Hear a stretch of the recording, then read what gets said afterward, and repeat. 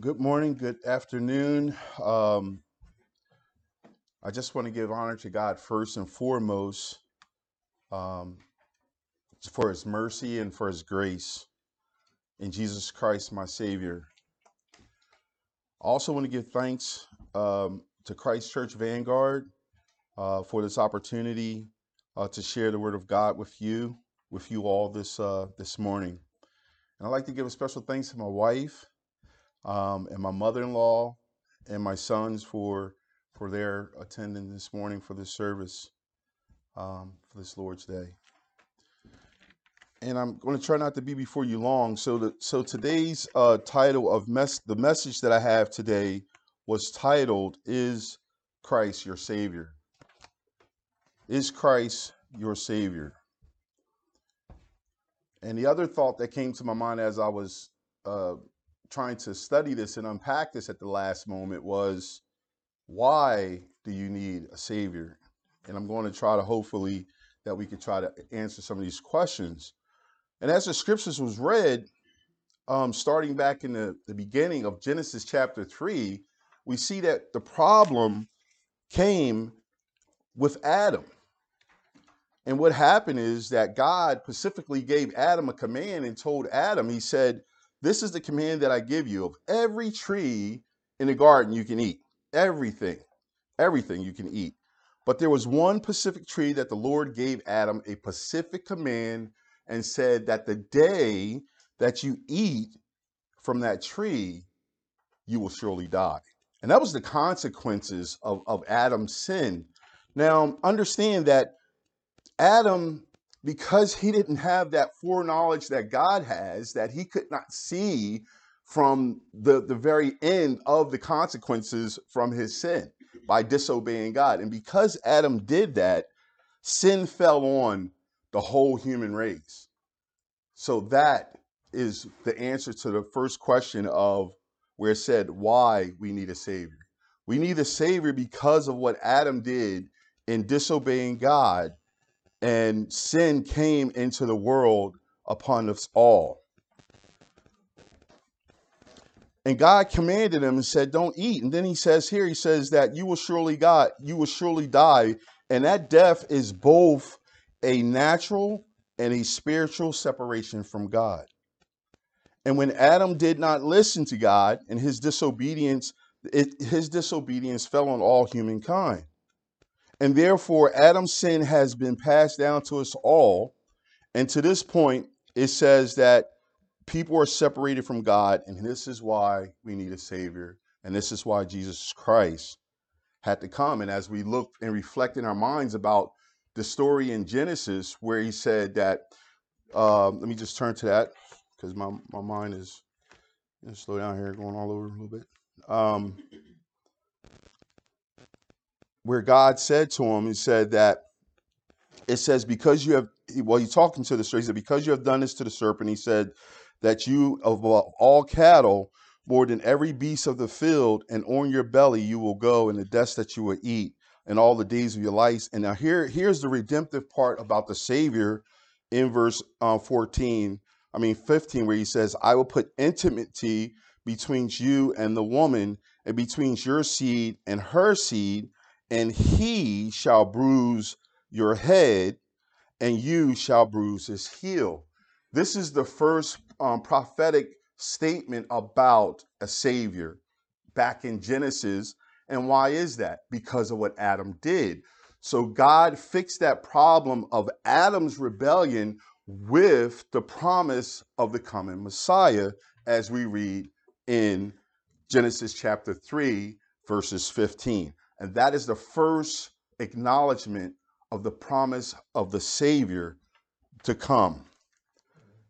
Now, the other thing that as I was thinking and trying to, just go through this, is how Jesus Christ is the Savior, and that man, we are the sinner.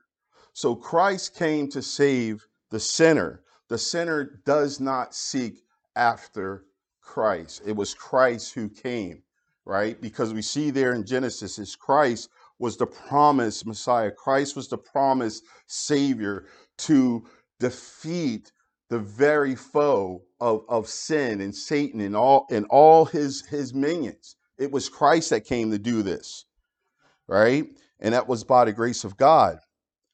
And another thing I was thinking is that Christ is the only solution for the problems that we have in our world. Christ is the solution. Why? Because when you put your trust and your faith in Christ and what he has done, when you come to him through repentance and belief and knowing that your sins are forgiven, knowing that all your wicked deeds and all those things are hid behind the cross, he is the only solution for the problems that the world faces. And he also takes away the condemnation. And see, the Bible teaches us here, it says, now God is now requiring to all men to repent and to turn to Christ for salvation. Therefore, the solution is Christ is the only solution for our world, you know.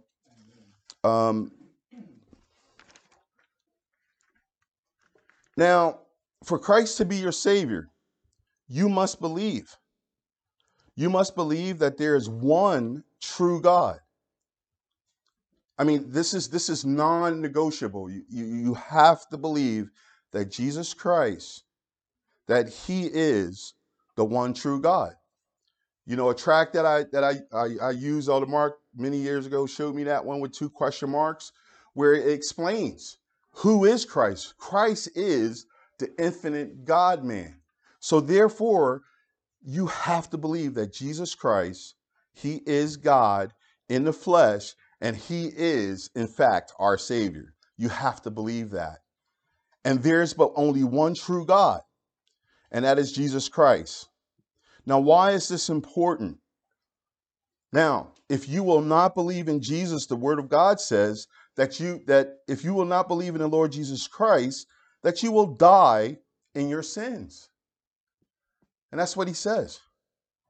So that's why you have to believe. Now, you know, the belief isn't just something that you open up a magazine and you just look at it and you read it and you say, hey, you know, yeah, I believe this story.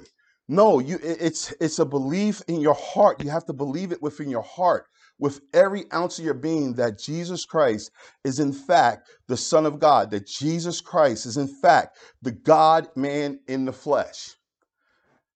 And therefore, he says that if you will not believe this, that you will be separated from God, and you will spend all eternity as separated from him in the lake of fire. But the Bible says that he that believes is not condemned already, but he who believes in the name of the only begotten Son of God, Jesus Christ the righteous, is free, right? Because you have that faith and belief in Christ and what he did. And what did he do? Jesus Christ died on the cross and he rose again, and he is now in heaven.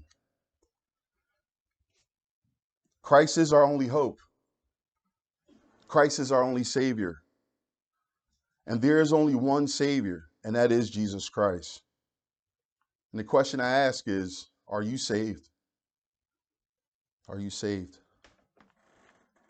And if you know why that you need Christ as your Savior, it says in Romans 23, it says, all have sinned. No one is righteous in the sight of God. We have all sinned and fall short of God's glory. And do you know where it says now that God has commanded men to repent and to believe on Jesus Christ as your Savior? Have you? Have you believed on Jesus Christ as your Savior? You know, the Bible teaches us that when a person says that they believe in Christ and a person says that they are Christian, the Bible teaches us that those people who profess Christ have a continuing walk with Christ. It's not just a one day that you come to worship and the conviction power of God falls upon you And then you're filled with this joy, and then you fall off.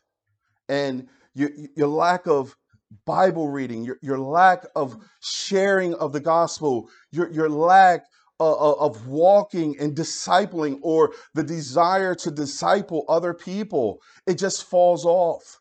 And we get caught back up in to the world system of everything, all the distractions that the world offers us. And you all know many of them. Our cell phones. Talking to my sons this morning, the Xbox, John Madden, racing card games, Call of Duty, Warfare, right? All these things that pulls for our attention. Now, it's not that those things are in themselves bad, but the thing is, it buys for the Christian who says that I am in Christ, that I'm a follower of Christ. Now you have a choice. Do I spend an hour or 2 hours devoted to playing these games, or will I spend an hour or 2 hours in the Word of God, or reading of a book like I gave Elder Mark, a apologetic book? Am I going to spend time reading and sharpening the words that God has given us? And here again, you have to think about that when you go away from today. Think about that. Am I truly spending my time, devoted to the things of God, or am I doing more devoting myself to the things of this world? And I was talking about continuing, that a person that says that they are in Christ and that Christ is your Savior, that you're going to continue in this faith. And you're going to what? You're going to continue believing on Jesus, right? And the question is, are you continuing to entrust your life to Jesus? There is no other work that you can do. And this is why God commands you to repent and to believe on the Lord Jesus Christ for your sins, which will keep you separated from the holy God. You have to repent. And you have to repent. And it says here that you have to repent and believe on the Lord Jesus Christ, and you will be saved. And all you sinners, he says, and you will have the free gift of eternal life. And that life is in Christ Jesus. Now, to the saved sinner, it says that their sins it says that to the saved sinner, I said that their sins are forgiven by faith in the Lord Jesus Christ. Now, what does the Bible say about faith? Faith is the substance of things hoped for, and it's the evidence of things not seen. But as I studied one of these tracts that Elder Mark gave me years ago, faith is not just a head knowledge. Faith is not just something that you have up here. Faith is trusting in Jesus Christ alone for your salvation. And that's the saved sinner, right? Now, it says, who is not saved, that he will bear his sins when you die, right? And it says, so the person, to the sinner, you're going to have to bear the responsibility for your sins when you die. And that's the difference between the two. And it says, that's why you need a savior, right? Because you can't save yourself. You can't. The only one that can save you is the Lord Jesus Christ. And here again, will you trust in the Lord Jesus Christ for your sins? Will you place everything on him? It's the desire to be a perfectionist, your depression, your anxiety, your anger, your drug addiction. Just your criminality. Would you put that aside and trust in Jesus? Because if you die in this state, you will bear your own sins when you die, and you will stand before God on Judgment Day. And he's going to judge you according to his commandments. And he's going to judge you according to the righteousness of Christ. And he's going to judge you according to the holiness of Christ. And he's telling you, if you have not the holiness of Christ and the righteousness of Christ, then you're going to bear the responsibility for your own sins. People, God don't want this. He don't want you to die in your sins. He don't want you to perish in your sins. He wants you to come to him in faith and repentance and believing on Jesus Christ while you have a chance. While you're living and breathing today, he says, is the day of salvation, not tomorrow, not putting it off. I'll do it next week. I'll make this call next week. I'm talking to my son and found out that, guess what? One of his friends committed suicide. And my thought is, Lord, did he really know you? And my thought for my son is, what are you going to do as far as your walk with God? Because yes, depression is real. Yes, anxiety is real. Right? And these things are killing people. Now, here is what I asked my son. Who do you think encouraged this kid to be depressed? Do you think God made him depressed? Where did depression come from? It comes from Satan. It comes from the enemy. It comes from his minions. This is the importance of why a person needs a savior. Right? Because here's another thing that I've been all week. I've been reading this book by Jonathan Cahn, and it's a book, and it's about the return of the gods. And if a lot of us talk about mythology, and can you get that the thing juice for me, that water. A lot of us in our high schools and reading different books have studied mythology or learned about mythology.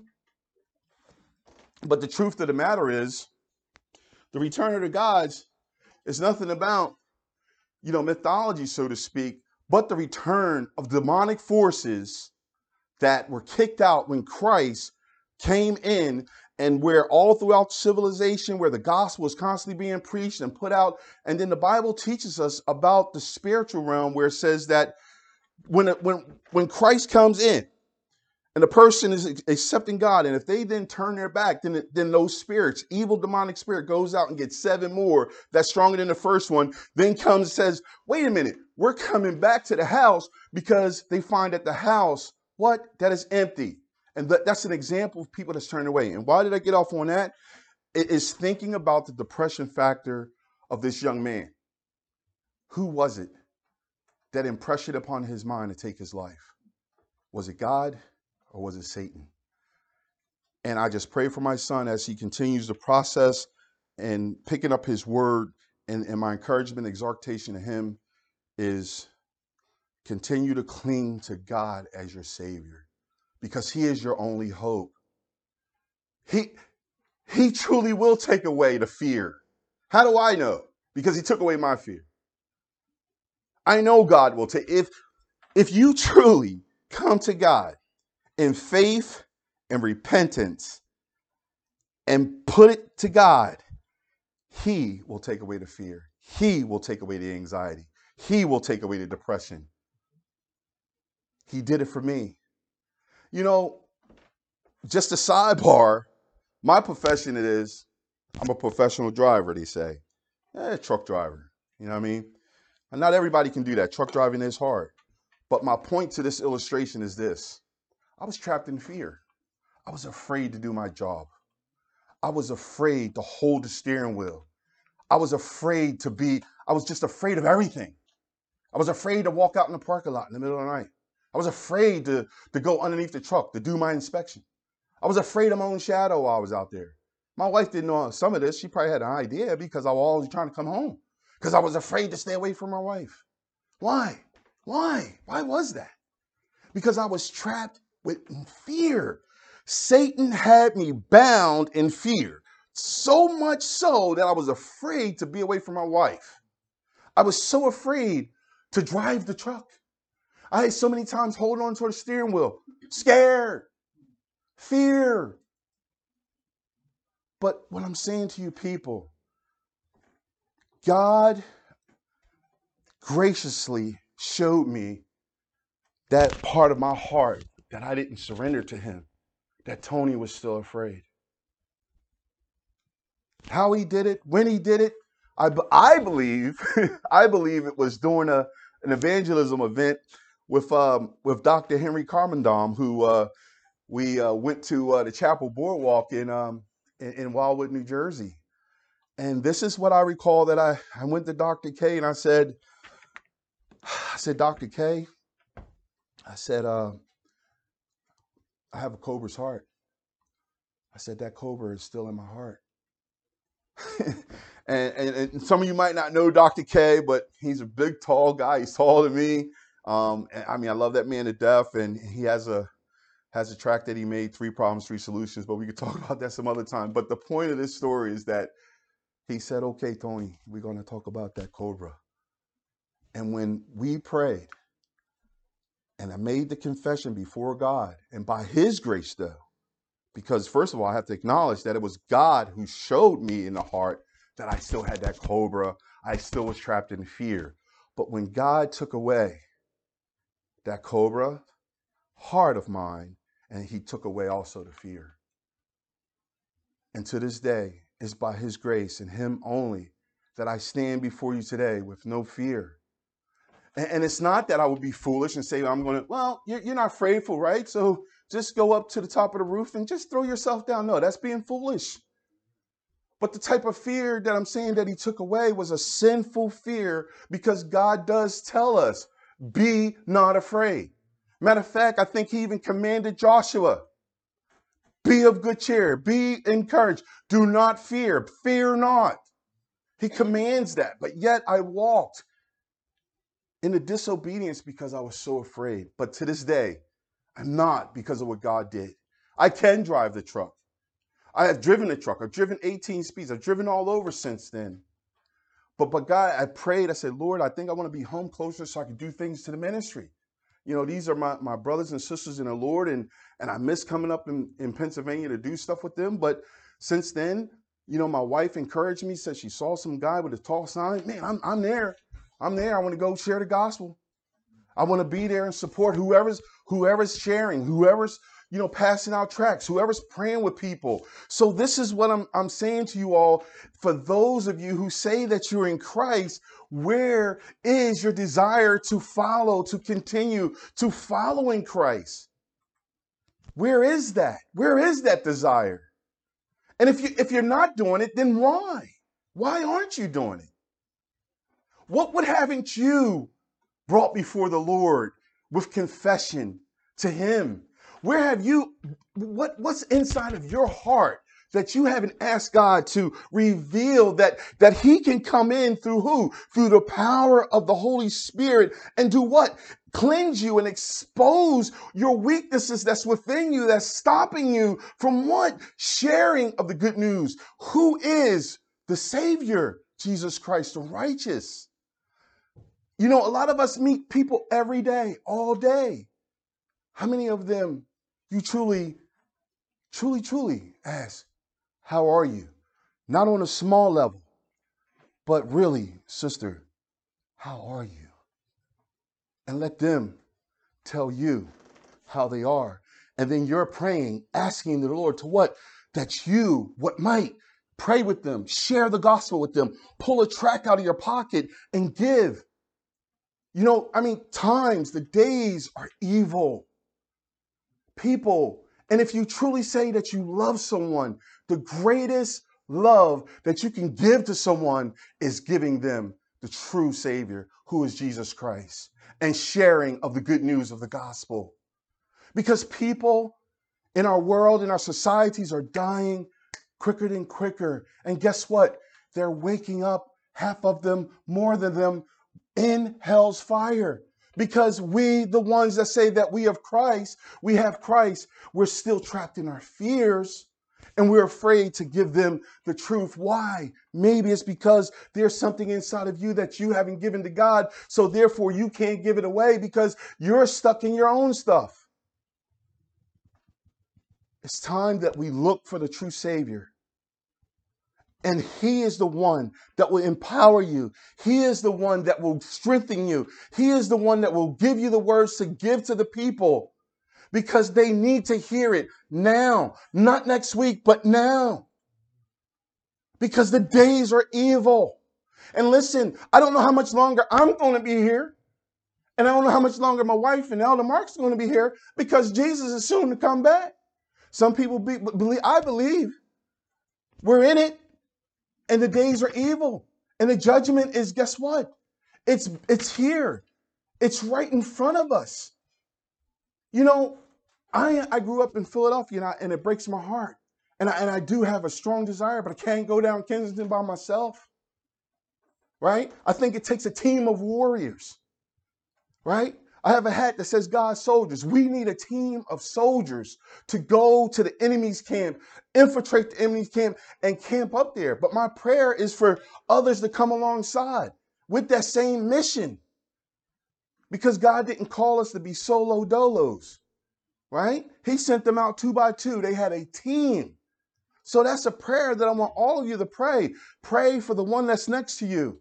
God, I need to reach them with the gospel, but first, you yourself have to look within your heart and ask God to reveal what's inside of you, and that you might confess and give it to him. And you know, I'm just going to close with that. And my prayer is that you all will be blessed with this. And just knowing that, just 2 takeaways from this, please. Why you need a Savior. Think about that this week. And also think about, is Jesus Christ your Savior? And really, my brothers and sisters, I encourage you, for the scriptures that we have, where we read John 1 through 12, Acts 4 through 12, Romans 3:23, Matthew 1:23, Hebrews 9:21, and go back also to Isaiah 43, because in Isaiah 43, we talk about Christ our Savior. In Isaiah 44, it talks about Christ our Redeemer. So those alone, knock out any argument that Jesus Christ isn't God. Okay? So be encouraged. Go in peace. Grace and peace.